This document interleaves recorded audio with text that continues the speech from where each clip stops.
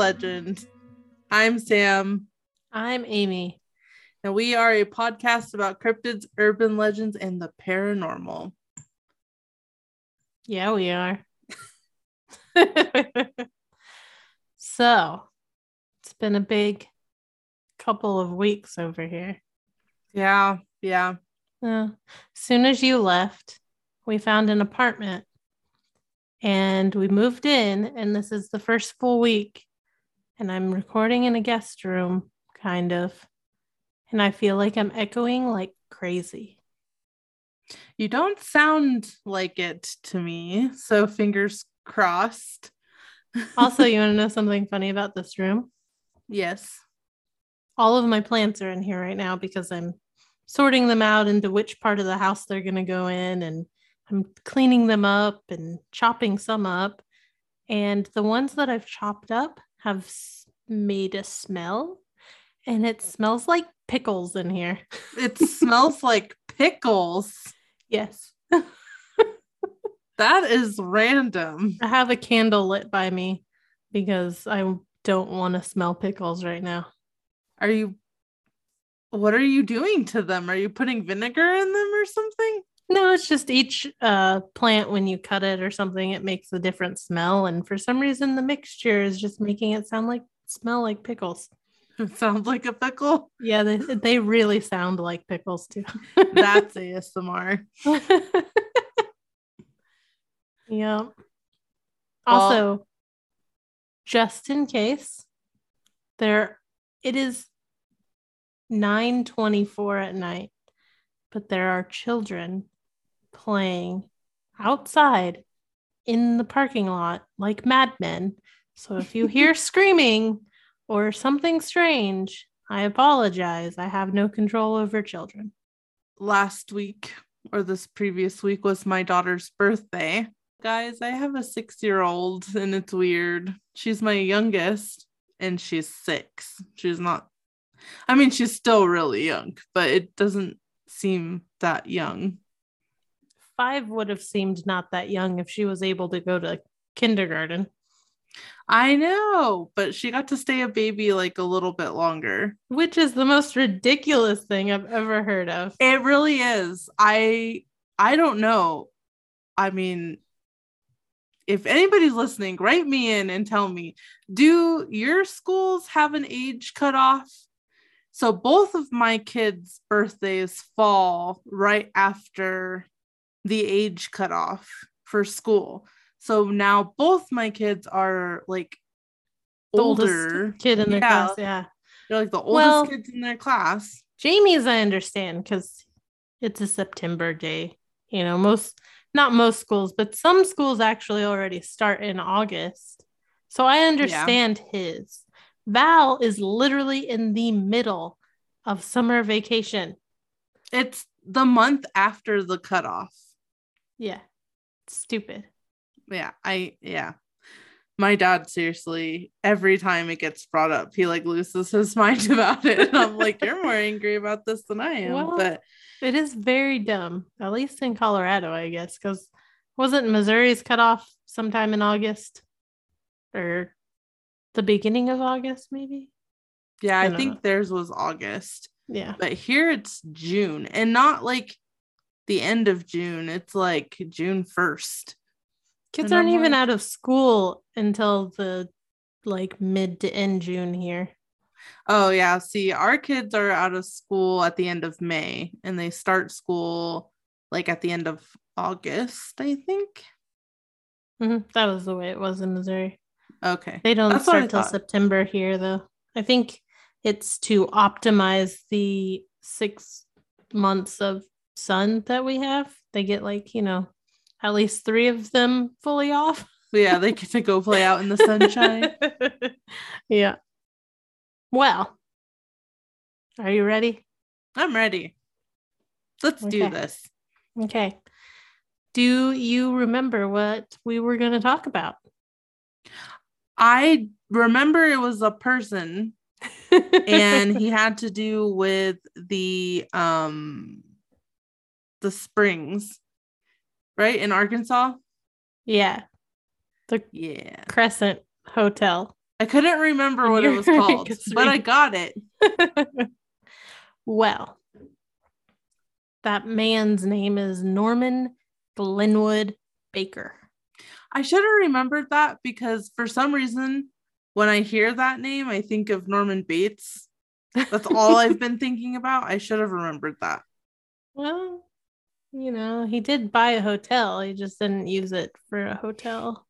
And I don't think he was creeping on people like that. And had a awesome mother. Yeah, there isn't a whole lot of mommy issues on this one that I know of that I could find. So anyway, obviously remember the sadistic turd of a man that I mentioned in the Crescent Hotel episode, obviously. Yeah, girl. Most notably, a non-doctor claiming to have found the cure for cancer. But there is so much more to this guy. Norman was born November 27th, 1882 in Musketon, Iowa. He was one of 10 kids to John and Frances Baker. Wow. John owned his own business, Baker Manufacturing Company, and Frances was known to write before having a million kids. She was described as a poet. And she didn't even know it, or she did know it? She knew it, but then the kids sucked it out of her, I think. Damn. I mean, 10 is quite a lot. Yeah, how do you even remember their names? How do you have time to do anything outside of being a parent? Well, apparently you can't because she stopped writing. Sad. In Norman's sophomore year, he decided school was for fools and dropped out. He went to work at his father's business as a tramp machinist. A tramp machine? I'm not sure what that is, but thanks to Abenaki.com, I found out that tramp is not an adorable scruffy terrier. That is not what I was thinking when you said tramp. I know, but that's what I was thinking. But actually, it's unwanted hydrocarbon-based substance that contaminates machine coolant. So I guess he did something with that. That sounds real technical. It does. That lasted a few years. Then he got bored and started working as a traveling die and tool maker. I did see one article that mentioned that he also might have worked for a circus for a little bit. He had a storied career. But that was only one article. But that might be how one night he saw a vaudeville performer. For those of you that don't know what vaudeville is, according to Google, it's a type of entertainment popular chiefly in the US in early 20th century, featuring a mixture of specialty acts such as burlesque comedy and song and dance. And my brain stopped working. Fortune tellers. I had a whole list and I didn't write it down. That would have made up some of my words. Well, I'd never heard the term vaudeville before. I have, but I didn't know exactly what it was. They say that like Charlie Chaplin and Fred Astaire would be considered vaudeville entertainers because they were multi-talented awesomeness, I guess. Oh, I have heard of that term before. Oh, yeah? A long time ago. Yeah. Unlocking mystery memories. Yeah, hidden memories there. Charlie Chaplin brought it out. So the performer that Norman had seen went by the name of Professor Flint, a traveling mental suggestion magician. He was enthralled by the showmanship and decided he could do that too. I bet he can. In 1904, Norman formed his own vaudeville troupe centering around Madame Pearl Tangley, a mind reader. Do you think this is why they said that he was in the circus? No, the one article that I had seen that said that he was in it before, and that is what led him to see Professor Flint. Gotcha. But I don't know if I believe it because it was one source. He cycled through a few different actresses for Madame Pearl Tangley and even married one of them. In the act, he also performed as an illusionist and hypnotist. They toured for about 10 years. According to his biography that we'll mention later, the act was said to bring in about $300 a week, which is around $9,000 today. Pretty nice. Yeah. Despite its success, Norman and his wife came back to Muscatine to take a little break. They planned on going back to touring, but life ended up getting really interesting for Norman. He invented a new form of calliope he called the calliophone. It had 43 brass whistles that are run on compressed air and can be heard for a fourth of a mile. It is loud. What is a calliope? So a calliope, I actually had looked this up before this episode because in a book I was reading, one of the Buffy books, there was a calliope mentioned. But it's like a circus instrument. Like, you know, those organs that they play that make real creepy music sometimes? Yeah. Yeah. That's what I was picturing. But then you said phone, and so I was like... Yeah, I think he just added calliophone to his, copyrighted. Gotcha. That's not what you do. You don't copyright things like that. Patented. Yeah. The first 3 that he made sold like hotcakes, so he decided to move on from the vaudeville life. In 1915, he divorced his wife and started a new business. Rude. Busy year. For his new business endeavor, he used the Tingley name, and he was manufacturing and selling his calliophones. He started a correspondence art school and a mail order business that was said to sell everything from overalls to coffee. So I didn't put this in here because every single article I read said it. And I was like, I'm not going to say that. But, but here I go. For the correspondence art school, do you know what that is? They learn how to write letters? No. It's an art school through mail. So you take a lesson, you do whatever they tell you to, and then you send your artwork in to be evaluated pretty much. Wow. It's like online school before online school. Yes. And it took a long time. Yeah. But every freaking article made a point to say that he made this art school even though he couldn't paint a lick. So, just so you know. Well, he's not one to be critiquing someone's art then. Yeah, but he also does a lot of things that he can't do. Yes, he's a pretender. Yes. So, he even used the company to sell pamphlets about Madame Tingley with instructions in mentalism. It's actually a pretty cool little document. I'll provide a link to the pamphlet that you can download and read. It's like each page was photocopied, so there's images too, and it's really cool to see.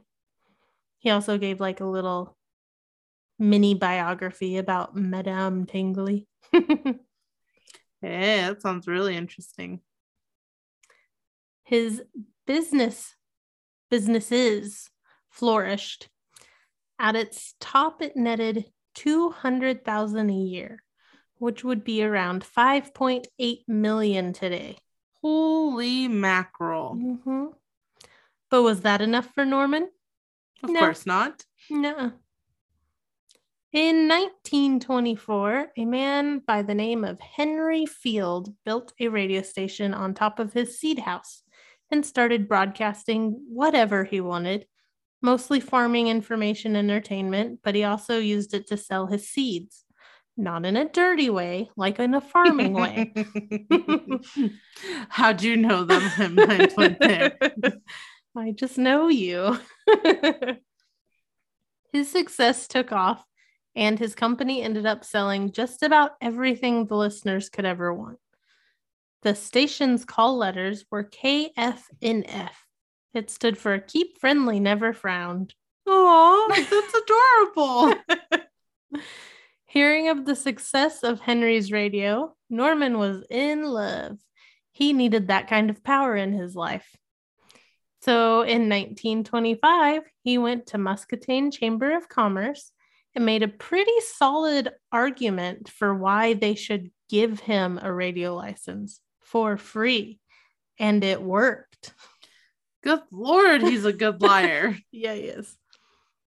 They licensed him for 5,000 watts, but secretly, he usually ran it at 1,000 or 10,000 watts. How did he get away with that? I have no idea. How could you secretly? I don't know. I don't know how radios work, but me neither. The 10,000 made his reach really, really far. His call letters were KTNT, which stood for Know the Naked Truth. Ooh. All right. Yeah. He used the station to declare war on anything and everything that he didn't like. Also, to sell, his products for his business, of course. Couldn't pass that up. More money. Yeah. Norman would broadcast in the evenings when farmers and laborers were home. He would spew anti-Semitic, anti-Catholic,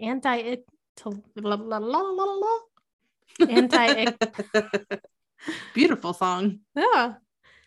Anti-intellectual garbage. He would talk of conspiracies like business rivals or newspapers trying to shut him down, or the local parent-teacher organization was a front for communists. Fluoridated water, aluminum cookware, and vaccines were all things he rallied against that are my God, still topics of debate today. Yes, they are, which is ridiculous. He went after big business, big government, and most of all, big medicine. Okay. In spring of 1931, he even incited a rebellion they now refer to as the Cow War in eastern Iowa. What?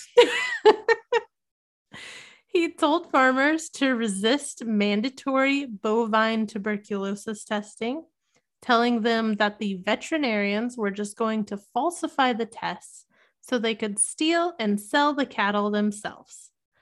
This actually caused protesting that turned violent, running all the vets out of that area and forcing Governor Dan Turner to call in the state militia. That is so ridiculous. You run out all the vets, then who's going to take care of your cattle? I don't know.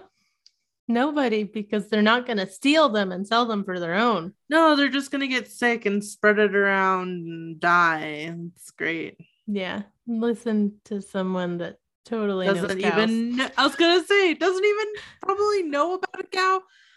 Good Lord. Definitely not. With all the popularity of the station, Norman added a gift shop, restaurant, and a 6-pump gas station with the lowest prices around. He also had set up boat excursions at a nearby lake.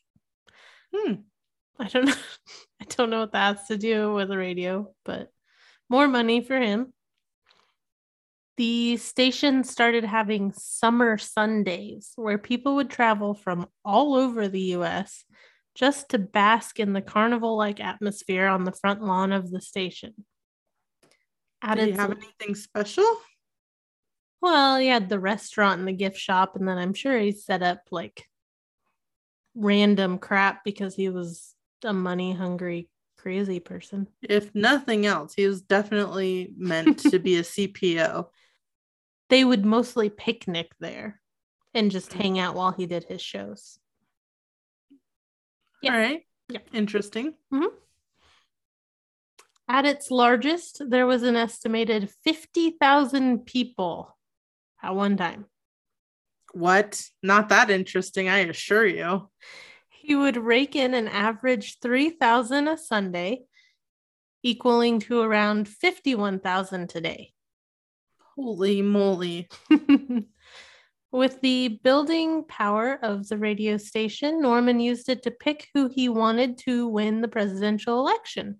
Herbert Hoover. He gave so much support that when Hoover was elected, he invited Baker to a private meeting, and later he assisted with the launch of Norman's new Midwest Free Press tabloid in 1930. In front of press, Hoover remotely pressed a button and started the production of the tabloid. Okay. Mm-hmm. I don't think... Okay. Moving on. In 1929, Norman officially went to war with the American Medical Association. He believed that organized medicine was corrupt and chasing profit over patients. Not gonna lie, but I might agree with him on at least that. I was gonna say, I can't really disagree. I think it's definitely like a organization to organization thing, but it overall, the general feel is yeah. That's the only thing I agree with him on ever, though. Yeah. He said the AMA had the cure for cancer, but refused to use it because they wanted to make money from radiation and other treatments. I hate when people say that. I seriously hate it. Which brings us to all the fun cancer stuff. Much like everything else Norman has done in his life, he saw a guy doing something and thought he could do it, but make even more money. In the 1920s, there was a doctor named Charles Ozias working out of Kansas City, Missouri, that claimed to have cured cancer. Long story short, this actual MD injected patients that he had attracted with pamphlets full of glowing testimonials with a miracle serum that did absolutely nothing. He ended up losing his license and his businesses in the 30s. Before that happened, though, he was kind enough to share his recipe with Norman. Norman took that recipe of watermelon seeds, clover, brown corn silk, and alcohol and added carbolic acid. Do you know anything about carbolic acid? I actually think I talked about it in a previous episode. I can't remember which one, and I don't remember what it is. I'm glad both of our memories are terrible. Yeah, I don't remember. Because I don't remember you talking about it either. That's funny. Well, it's also known as phenol. It's a poison that causes organ failure. Nazis were using it to euthanize inmates at concentration camps. Oh, good. Yeah, that's what we want to give our cancer patients. Yeah. So they're not even his patients because he's not an actual fucking doctor. Exactly. So after securing that formula, he decides to use his radio station to declare that he now has the cure for cancer. By December 1929, Norman opens the Baker Institute. It was a 100-bed hospital stocked with chiropractors, osteopaths, diploma mill doctors. I wrote diploma mill hospitals. He's just chock full of those hospitals. Yeah. Had to ad-lib doctors there. The institute claimed to cure everything, but its main focus was cancer. He picked 5 patients to cure so that he could parade them around and use their testimonials to get the business started. Unfortunately, all 5 died, I knew it was going to go that way. They were either going to die or they were going to never have had cancer in the first place.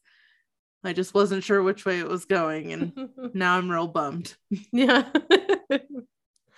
Well, all 5 of them dying didn't stop him from writing about his success in his new tabloid. What success? The made-up success. Oh my God. The new tabloid was called TNT, or The Naked Truth. He continued to use his radio station to promote the Institute. He even would do open-air demonstrations. Open air? Yeah, this is where he, on his summer Sundays, would come out with like people and demonstrate how his cancer is curing them. The most famous being a time that he supposedly cut open a guy's skull to show that the cancer had vanished. I say supposedly because the Journal of American Medical Association had an article that said that he did not cut the skull open. He just showed a like meatier part of the skull and people thought it was brains. Oh, okay. Well, I'm just thinking, how is cutting into somebody's head productive? And also, your general run-of-the-mill people in this country are not doctors and could not identify a tumor from brain matter. Well, no. And then also on top of that, if he cured it and there isn't any, why are you cutting it open? There's nothing to see except for a brain. I don't know, but that is what he did. And it was said in multiple articles about him that he definitely for sure did that one. Norman would charge $10 for an exam and then tell the patient that they have the worst case ever of whatever ailment they might slightly have had. And then he would charge them $1,000 per treatment. Good God. It sounds like he is a hypochondriac, but he's for other doctor. People. Yeah, like for other people. Or like Munchausen. Yeah. Just tell everyone that they're sick until they believe it and want to give him money.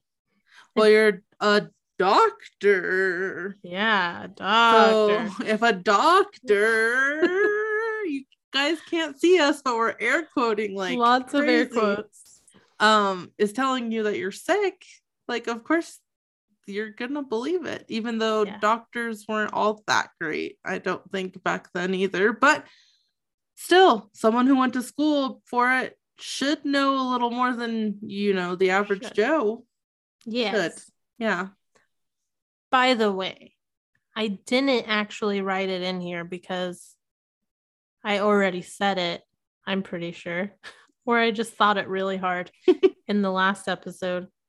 But Norman Baker was not licensed to practice medicine.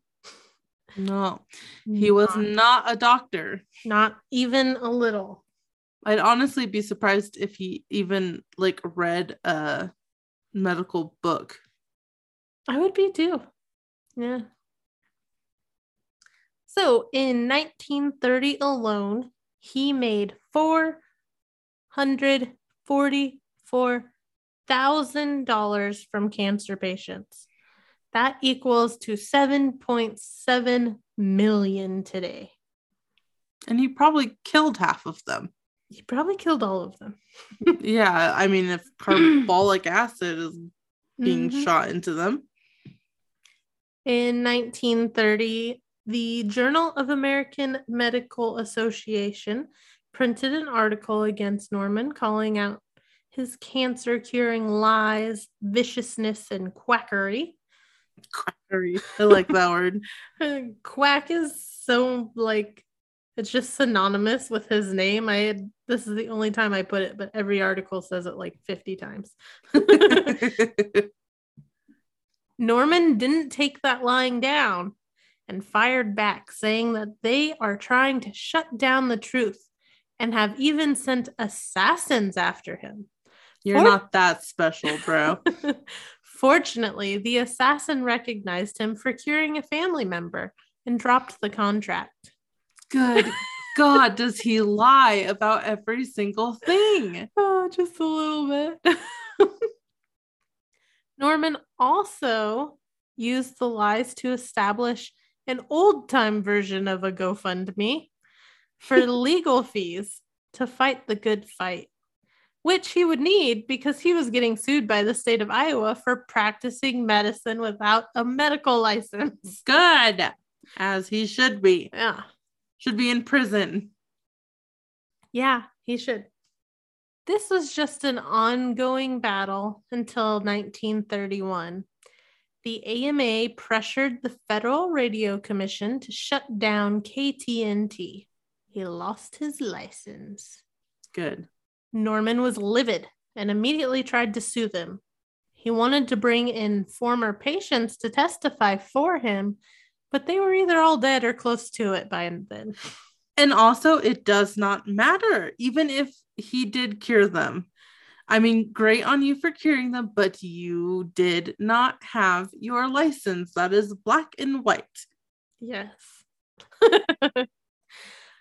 Well, instead, the AMA brought in former employees of the Baker Institute to testify against him, and it worked in their favor.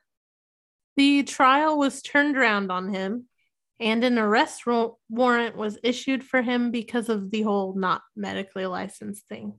Good. Norman Baker ran. Oh, bad, but not unexpected. The scared little baby had taken a huge beating to his reputation. His radio and institution was shut down, and he didn't want to go to jail, so he booked it for Mexico in 1933. Get this, though. While in Mexico, he actually ran for Iowa governor. Excuse me. What did you say? As soon as he got to Mexico, he had worked on setting up a radio station, but while he was getting it up and running, he decided the governor thing would be a great addition to his resume. Are you kidding me? You have essentially a warrant out for your arrest. Yeah. And you're going to make yourself try to be a recognizable position? Mm-hmm. He sent campaign trucks with colorful banners and loudspeakers to blare carnival music and speeches throughout Iowa. Carnival music also, I mean, it's fitting, don't get me wrong, for politicians, but probably don't want to choose that. He wanted to remind them that he made the Caliophone. Okay, but that's not important to being a governor. Good for you, mate. Well, all this, and he didn't even make the ballot. He did, however, amass 5,000 write-in votes. Who are these people? Who? I don't know. Like fake people? Because that's the only people I would assume would vote for him. Could be fake people. Or the only 5,000 people in Iowa that didn't know someone that died from cancer. Yeah. Yeah. While in Mexico, he ran a massive radio and a small hospital, but it just never felt like home for him. In 1936, Norman tried to run for Senate, but failed pretty bad. What is wrong with him? You couldn't even make governor. Yeah. You're going to go in the Senate? He failed hard on that one.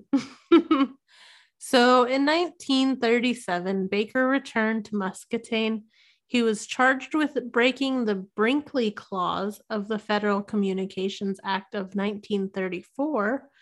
It was for shipping gramophone recordings out of the nation for broadcast purposes. Well, the conviction specific. was... Yeah, it is. The conviction was overturned on appeal, However, he still had the lawsuit from the state for practicing medicine without a license. So he struck a deal and he paid a $1,050 fine and served 1 day in jail and then went free. Are you motherfucking kidding me? He killed people. Yeah. Yeah. So I'm disgusted. Seeing how the state of Iowa did not want him anywhere near it any longer, he moved to Arkansas. We've heard some of this already, but he heard of this town called Eureka Springs, named for its healing spring water. So imagine this: a man wearing white suits in the summer and black in the winter, always with a lavender shirt, shows up driving a Franklin Roadster that has also been painted a shade of purple with bulletproof glass and a fancy gold and diamond encrusted horseshoe tie pin. Shows up in your town that is majorly suffering from the Great Depression and promises to save the town. What would you do? I'd be like, what's your fascination with purple? Well, yeah, that's understandable. But I mean, desperate times call for desperate measures. Yeah. Bow down and let him have his way with your town. That's what they did. They welcomed him with open arms. The mayor threw him a lavish dinner, and there was only one person that questioned this. It was a state representative, and he had apparently been the only one to read the news, I guess. Well, hopefully, because that is, I feel, partly part of his job. Yeah. He thought it was a bad idea to welcome him to the town, and he even tried to start an investigation into Norman, but he was outvoted. Oh my gosh. The only person with common sense. Yeah, but this guy's going to put their town on the map again. Yeah, after killing all of you. Yeah, but Eureka Springs really, really, really, even now, relies on tourism. And so if he could get people cycling in and out of the town, using up their spring waters again, he's worth it, even if he kills half of them.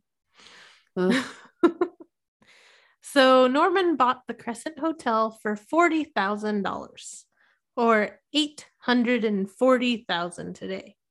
Just so you get an idea of how bad the town was doing and how run down the hotel was at that point, the hotel was built for $294,000, and he bought it for $40,000. Damn. Yeah, that's like less than a fifth of its original price. Oof, not good. Yeah. He basically stole the hotel. Yeah. He spent thousands updating it. He painted it mostly purple, but had a carnival-like atmosphere with red, yellow, orange, and black in the lobby. He had one of his Calliophones placed on the roof as well. Well, hey. He really loves the carnivals. Really loves it. Yeah, something. Jeez. The Crescent was renamed the Baker Hospital. He immediately launched a large ad campaign promising the crystal healing waters of the springs and that it's where sick folks get well. As we know, that was a bold-faced lie. He was back to injecting people with his special serum, usually around 7 times a day, 6 days a week. Obviously, you can't inject people on the Sabbath. The so-called doctors referred to themselves as machine guns because of the amount of shots they were administering each day. That is so disgusting. It is. As I mentioned in the Crescent Hotel episode, he had a morgue added, and there was a special wing that he had labeled the psychiatric wing and had locked up all the patients that were in severe pain from the cure. 44 patients died in the hospital, and so many more went home to die or died on the way home. This is where it gets really messed up. Since these people already had been diagnosed with a fatal disease, their deaths weren't investigated. There was no autopsies, no murder investigation. He got off scot-free for being a serial killer to the terminally ill. Are you kidding me? Please tell me he died some horrible, horrible death. In 1940, the feds got him on mail fraud. Oh my God. Whatever it takes. Just put him behind bars for the rest of his life. They had determined that since his cure was all bullshit, that the newsletter he was sending out to potential patients was considered mail fraud. They estimated the newsletter alone defrauded about $4 million from patients. Jeez. He was convicted and sentenced to 4 years in federal penitentiary and had a $4,000 fine. He was in, how do you say that? Is it Leavenworth or Leavenworth? Leavenworth. Leavenworth. You know, every time I hear it, it clicks. But then when I'm looking at it, I don't know. So he was there from 1941 to 1944.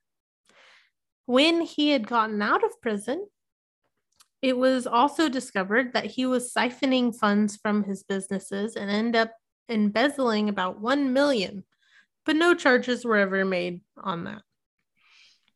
He has to be like the luckiest person. Yeah. In 1946, he tried to reopen the Baker Institute, and the state of Iowa basically just laughed at him. Good. From there, he went to live with a friend on a 3-story yacht off the coast of Florida until he was diagnosed with not psoriasis. What's the other one? Scoliosis? No. It's like that's the only one I could think of that's similar. I was hoping you were going to say cancer.